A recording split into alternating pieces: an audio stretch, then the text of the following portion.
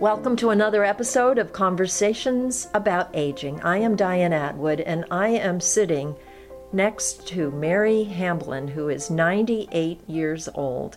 And I am dying to talk to her about where she grew up, which is Westbrook, Maine, and that's where my dad's family grew up. And we were just talking a few minutes ago, and it turns out she knows some of my relatives, and I think I know some of hers. Conversations About Aging is a Catching Health special series. I'm traveling the state of Maine, interviewing people 60 and older about their perspectives on aging.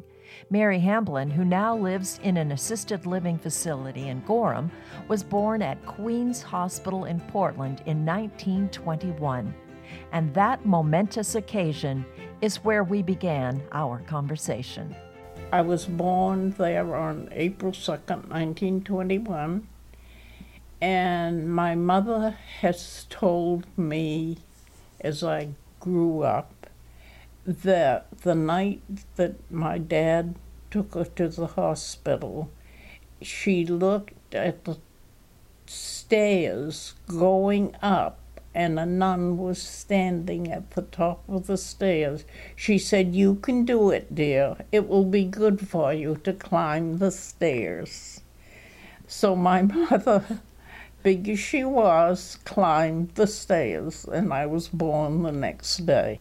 Did you live in Portland at the time, or did you live in Westbrook? My parents did. They had an apartment on High Street. My father worked for Gannett Publishing.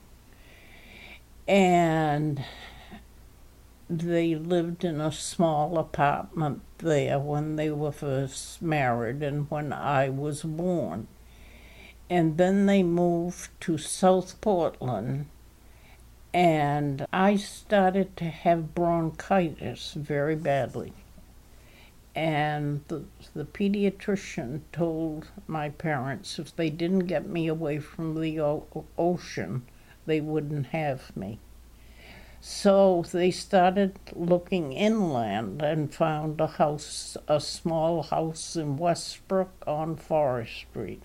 We moved there when I was 2, and I've lived in Westbrook except recent years I've lived in Gorham. You now live at the Inn at Village Square, which is an assisted living facility. You have your own apartment, private bathroom, and you get your meals here. Yes. How long have you been here? Just a year. Just 1 year. I lived what we call up on the hill. I lived at Ridgewood 1, the campus up there. Which is an independent living facility? Yes. You call it a facility? You had your own apartment? I had my own apartment, did my own cooking and that sort of thing. Yeah. So up until 21 years ago, you were living in your own home in Westbrook? Yes. And were you living alone at that time? At that time, yes. My mother had passed away and I was living alone. And I decided I didn't want to take care of a house.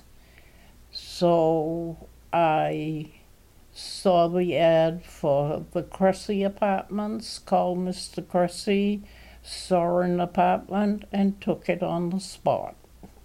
And that is here in Gorham, right? Cressy Yes, Apartments? the Cressy Apartments. How long did you stay at the Cressy Apartments before you moved to Ridgewood? 5 years. So in making that decision, you don't want to take care of your house anymore. Is that, or was that for you a difficult decision to make? It was. I love my house. The neighbors were wonderful, but I was getting to the age where it was hard for me to keep the house up, get the repairs done, and I thought, I have 3 sons, and they were beginning to have to help me. So I decided this isn't for me. I'm going to get an apartment. Have never lived in an apartment except when I was an infant. Was it a hard adjustment? Yes. What was the hardest thing about it?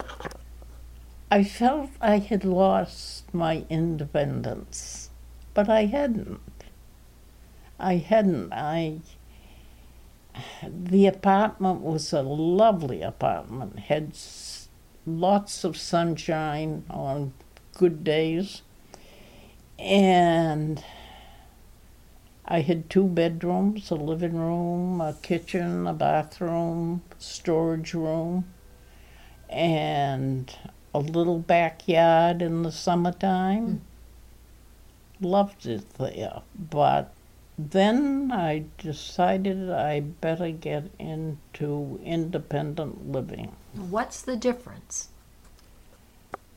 The difference is that independent living under Avesta housing is subsidized housing, and my money was running out, and I had to find a place where I could live, be comfortable, and still have enough money in my purse to use. Did you ever think you'd live to be 98? Because the longer we live, the more money we need to have on hand. Right. No, I never dreamed I'd live to 98. And it's a hard thing to accept. Why?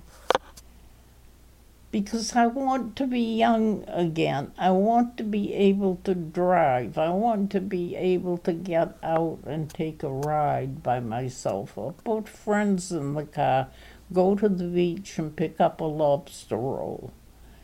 When I drove until I was 94. And about a year after that, my eyes began to fail. And it was a rapid downfall. It really was. How did they begin to fail? Do you have a particular condition? Yes, macular degeneration. A lot of us here have macular degeneration. So can you see me? I can see you. The left-hand side of your face is in shadow, but the right side of your face, because of the light from the window, I can see your features. But when you and Julie walked in the door, I can see forms, I can see color. I cannot read books anymore, so I read in a Kindle. Thank goodness I can do that. Because you can enlarge the type? Yes. Would you ever listen to books on tape? Yes, but I have books on tape. I have a whole basket full of books on tape, but I don't enjoy them. You'd rather read than have somebody read to you? Yes, I would. So tell me about when you realized that you couldn't drive anymore. It became your decision to stop driving? Yes. I was 94. I was coming home from Portland. I was alone. I had a 1998 Jaguar, which Julie teases me about all the time. I can't believe it. I can see why she would. Wow. And I was coming up William Clark Drive, and this young girl I was in the right lane. She cut in front of me and went down Spring Street. I came home, picked up the phone, and I said to my son, "Come and get the car, I'm through driving." And he said, "What happened, Mama?" I said, "Nothing. It's just I feel I'm 94 and a young girl cut in front of me. If we had had an accident, I would have been blamed for it." But it must have broken your heart to make that decision. Diane, I cried that night to think I had to give up driving.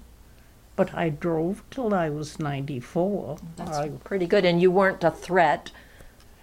No, everyone told me I was a very good driver. So why did you have a Jaguar? That's a long story. I had a Buick, and it ran beautifully. And the bottom rusted out, so you could probably put your foot through the floor and see the road. And my grandson-in-law, who is a mechanic, called one of my sons and said, Mimi can't get an inspection sticker. What are we going to do? I don't want to tell her. So my son called me and said, Mom, the Buick has died. I said, no, it hasn't. It's in beautiful condition. He said, Mom, the bottom is all rusted out and Chris cannot give you an inspection sticker. I said, I don't want to give up driving yet. He said, we'll find you another car. And he and his friend came one evening, and he called me and said, come and see what I've got out front. And here was the Jaguar, gold, beige leather interior. I loved it. And people, I made quite a statement when I drove through Gorham. It was gold, 4-door, and the trunk was not called the trunk, it was called the boot. The hood was not called the hood, it was called the bonnet. It was an English car. Was it a stick shift? No, it was automatic. And it was an 8-cylinder, and I had to be very careful that I didn't go down on that accelerator too hard. Were you ever tempted? Yes. What a fun story. Oh, goodness. How old were you when you got it then? 92. So you got a gold Jaguar when you were 92 years old. Yes. God love you. Who has it now? A man here in Gorham, he bought it for his wife. I was at the hairdresser's one day, and he came in. I was parked out front, and he came in and asked the girl that did my hair, who owns that Jaguar? She told him. He said, does she want to sell it? She said, no, not yet. And he said, tell her when she gets ready, I'll buy the car. So you knew that, and you... And my son sold it to him. Oh, I love that connection. Let's go back in time a little bit. Because my dad's family was from Westbrook, so I have deep roots in Westbrook. I would like to know if you have any Westbrook stories. Like if you go downtown Westbrook today, it's very different than it used to be. Oh, I loved Westbrook. As I was growing up, we called it the village. It wasn't called Westbrook. We're going to the village. And my mother and I would walk from our home on Forest Street up to the village, shop in the 5 and 10, shop, go into one of the dress shops, and maybe stop at one of the drugstores and have an ice cream, and then we'd walk home. All those places that you just mentioned took me right back, because when I was a little girl and would visit my grandparents, I remember the 5 and Dime store right on Main Street. Yes, there was McClellan's and Woolworths. Yes. And then I remember a dress shop, but the one I remember was across the street from there. There's LaFawn's. It was a department store. It had 2 floors, and they had needlework that you could buy to work on. They had clothes, they had all kinds of interesting things that a child would love to paw through. Did they have a movie theater? Yes, the Star. And where was that? That was at the end of Westbrook, and you could get in there for 10 cents until you were 12 years old. After 12 years old, you had to pay 25 cents. So I'm assuming that you liked going. Oh, of course. That was our Saturday afternoon entertainment, going to the Star Theater. Anything in particular that you liked to see? What was it like to go to the movies back then? It was fun. They have matinees and Yes, newsreels. and evenings. Of course, when I became a teenager, we went in the evening. A group of us, so maybe one or two, after we did our studying, and we might go to the Star Theater to see a movie. And I loved Westbrook then. It had 3 or 4 drugstores. There was Hoods and Valleys and Reese's and Morin's. He made his own ice cream. We used to congregate in the evening when we were teenagers. We might congregate up there by the old Westbrook Church or one of the drugstores and listen to the music. What was it, Diane, that they had? You put in money and it played? A jukebox? A jukebox, yes. Yeah. Well, do you remember any of the music from when you were a teenager? Oh, of course. I was one of the big band fans, and we played all the big bands, Glenn Miller, Tommy Dorsey, all the bands that were very popular at that time. And what about dances? Oh, of course. Had to go to dances. We danced at the pier. The pier at Old Orchard Beach? Yes. Okay. It was before it had the fire. It went way out into the ocean. And by that time, I was going with my husband. We became engaged.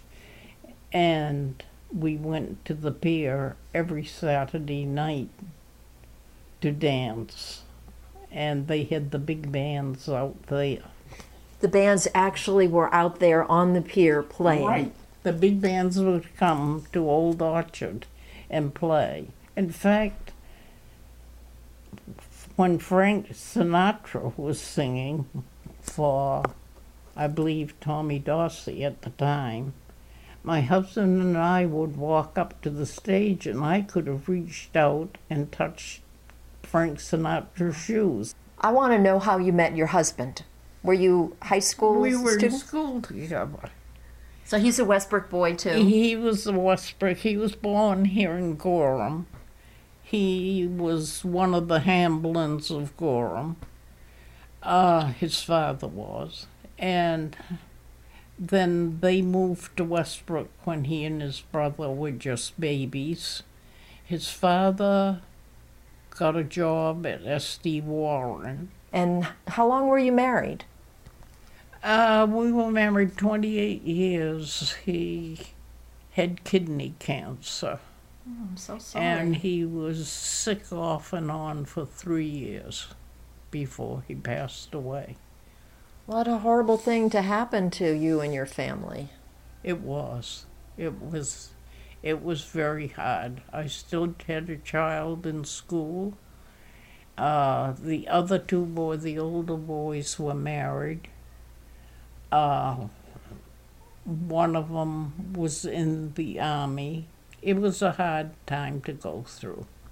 We learn lessons when we go through hard times. Is there anything that you learned from this that you think would be helpful to somebody else? It builds character, I'll tell you that. I learned to pound nails. I learned to clean gutters. I learned to do a lot around the house that my husband did. And I took off storm windows, the old-fashioned wooden storm windows, and put those up in the fall. I climbed up on roofs and cleaned out gutters, and I learned to do a lot. It did not hurt me. It built character.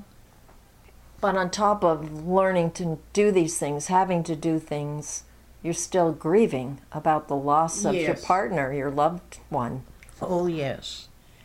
The advice I would give to anybody, keep busy.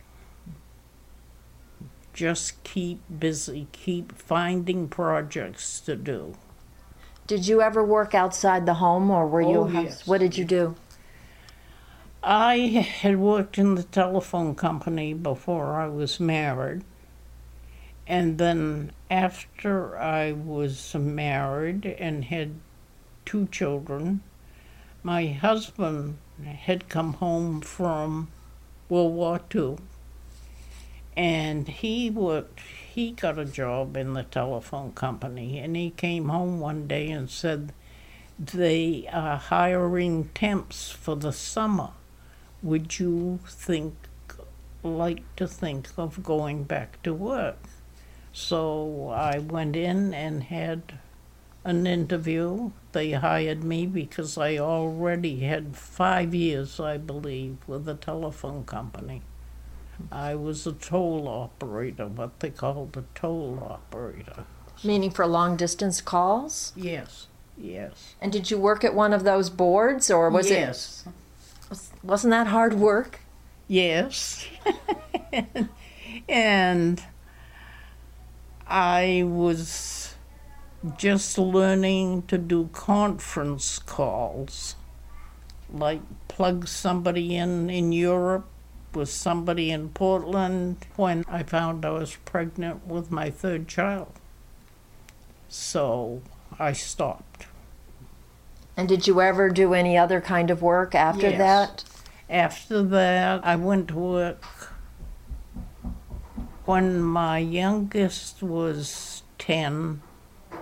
I went to work for Pratt Abbott, and I loved that job. I loved the girls I worked with, and it was like a club. We had more fun. Do you do any kind of work now? What would you call your work that you do now?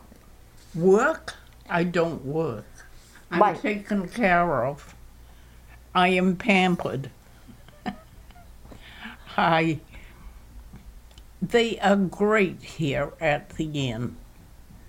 They are just wonderful. At what point did you come to realize that you were older now? I don't want to be older.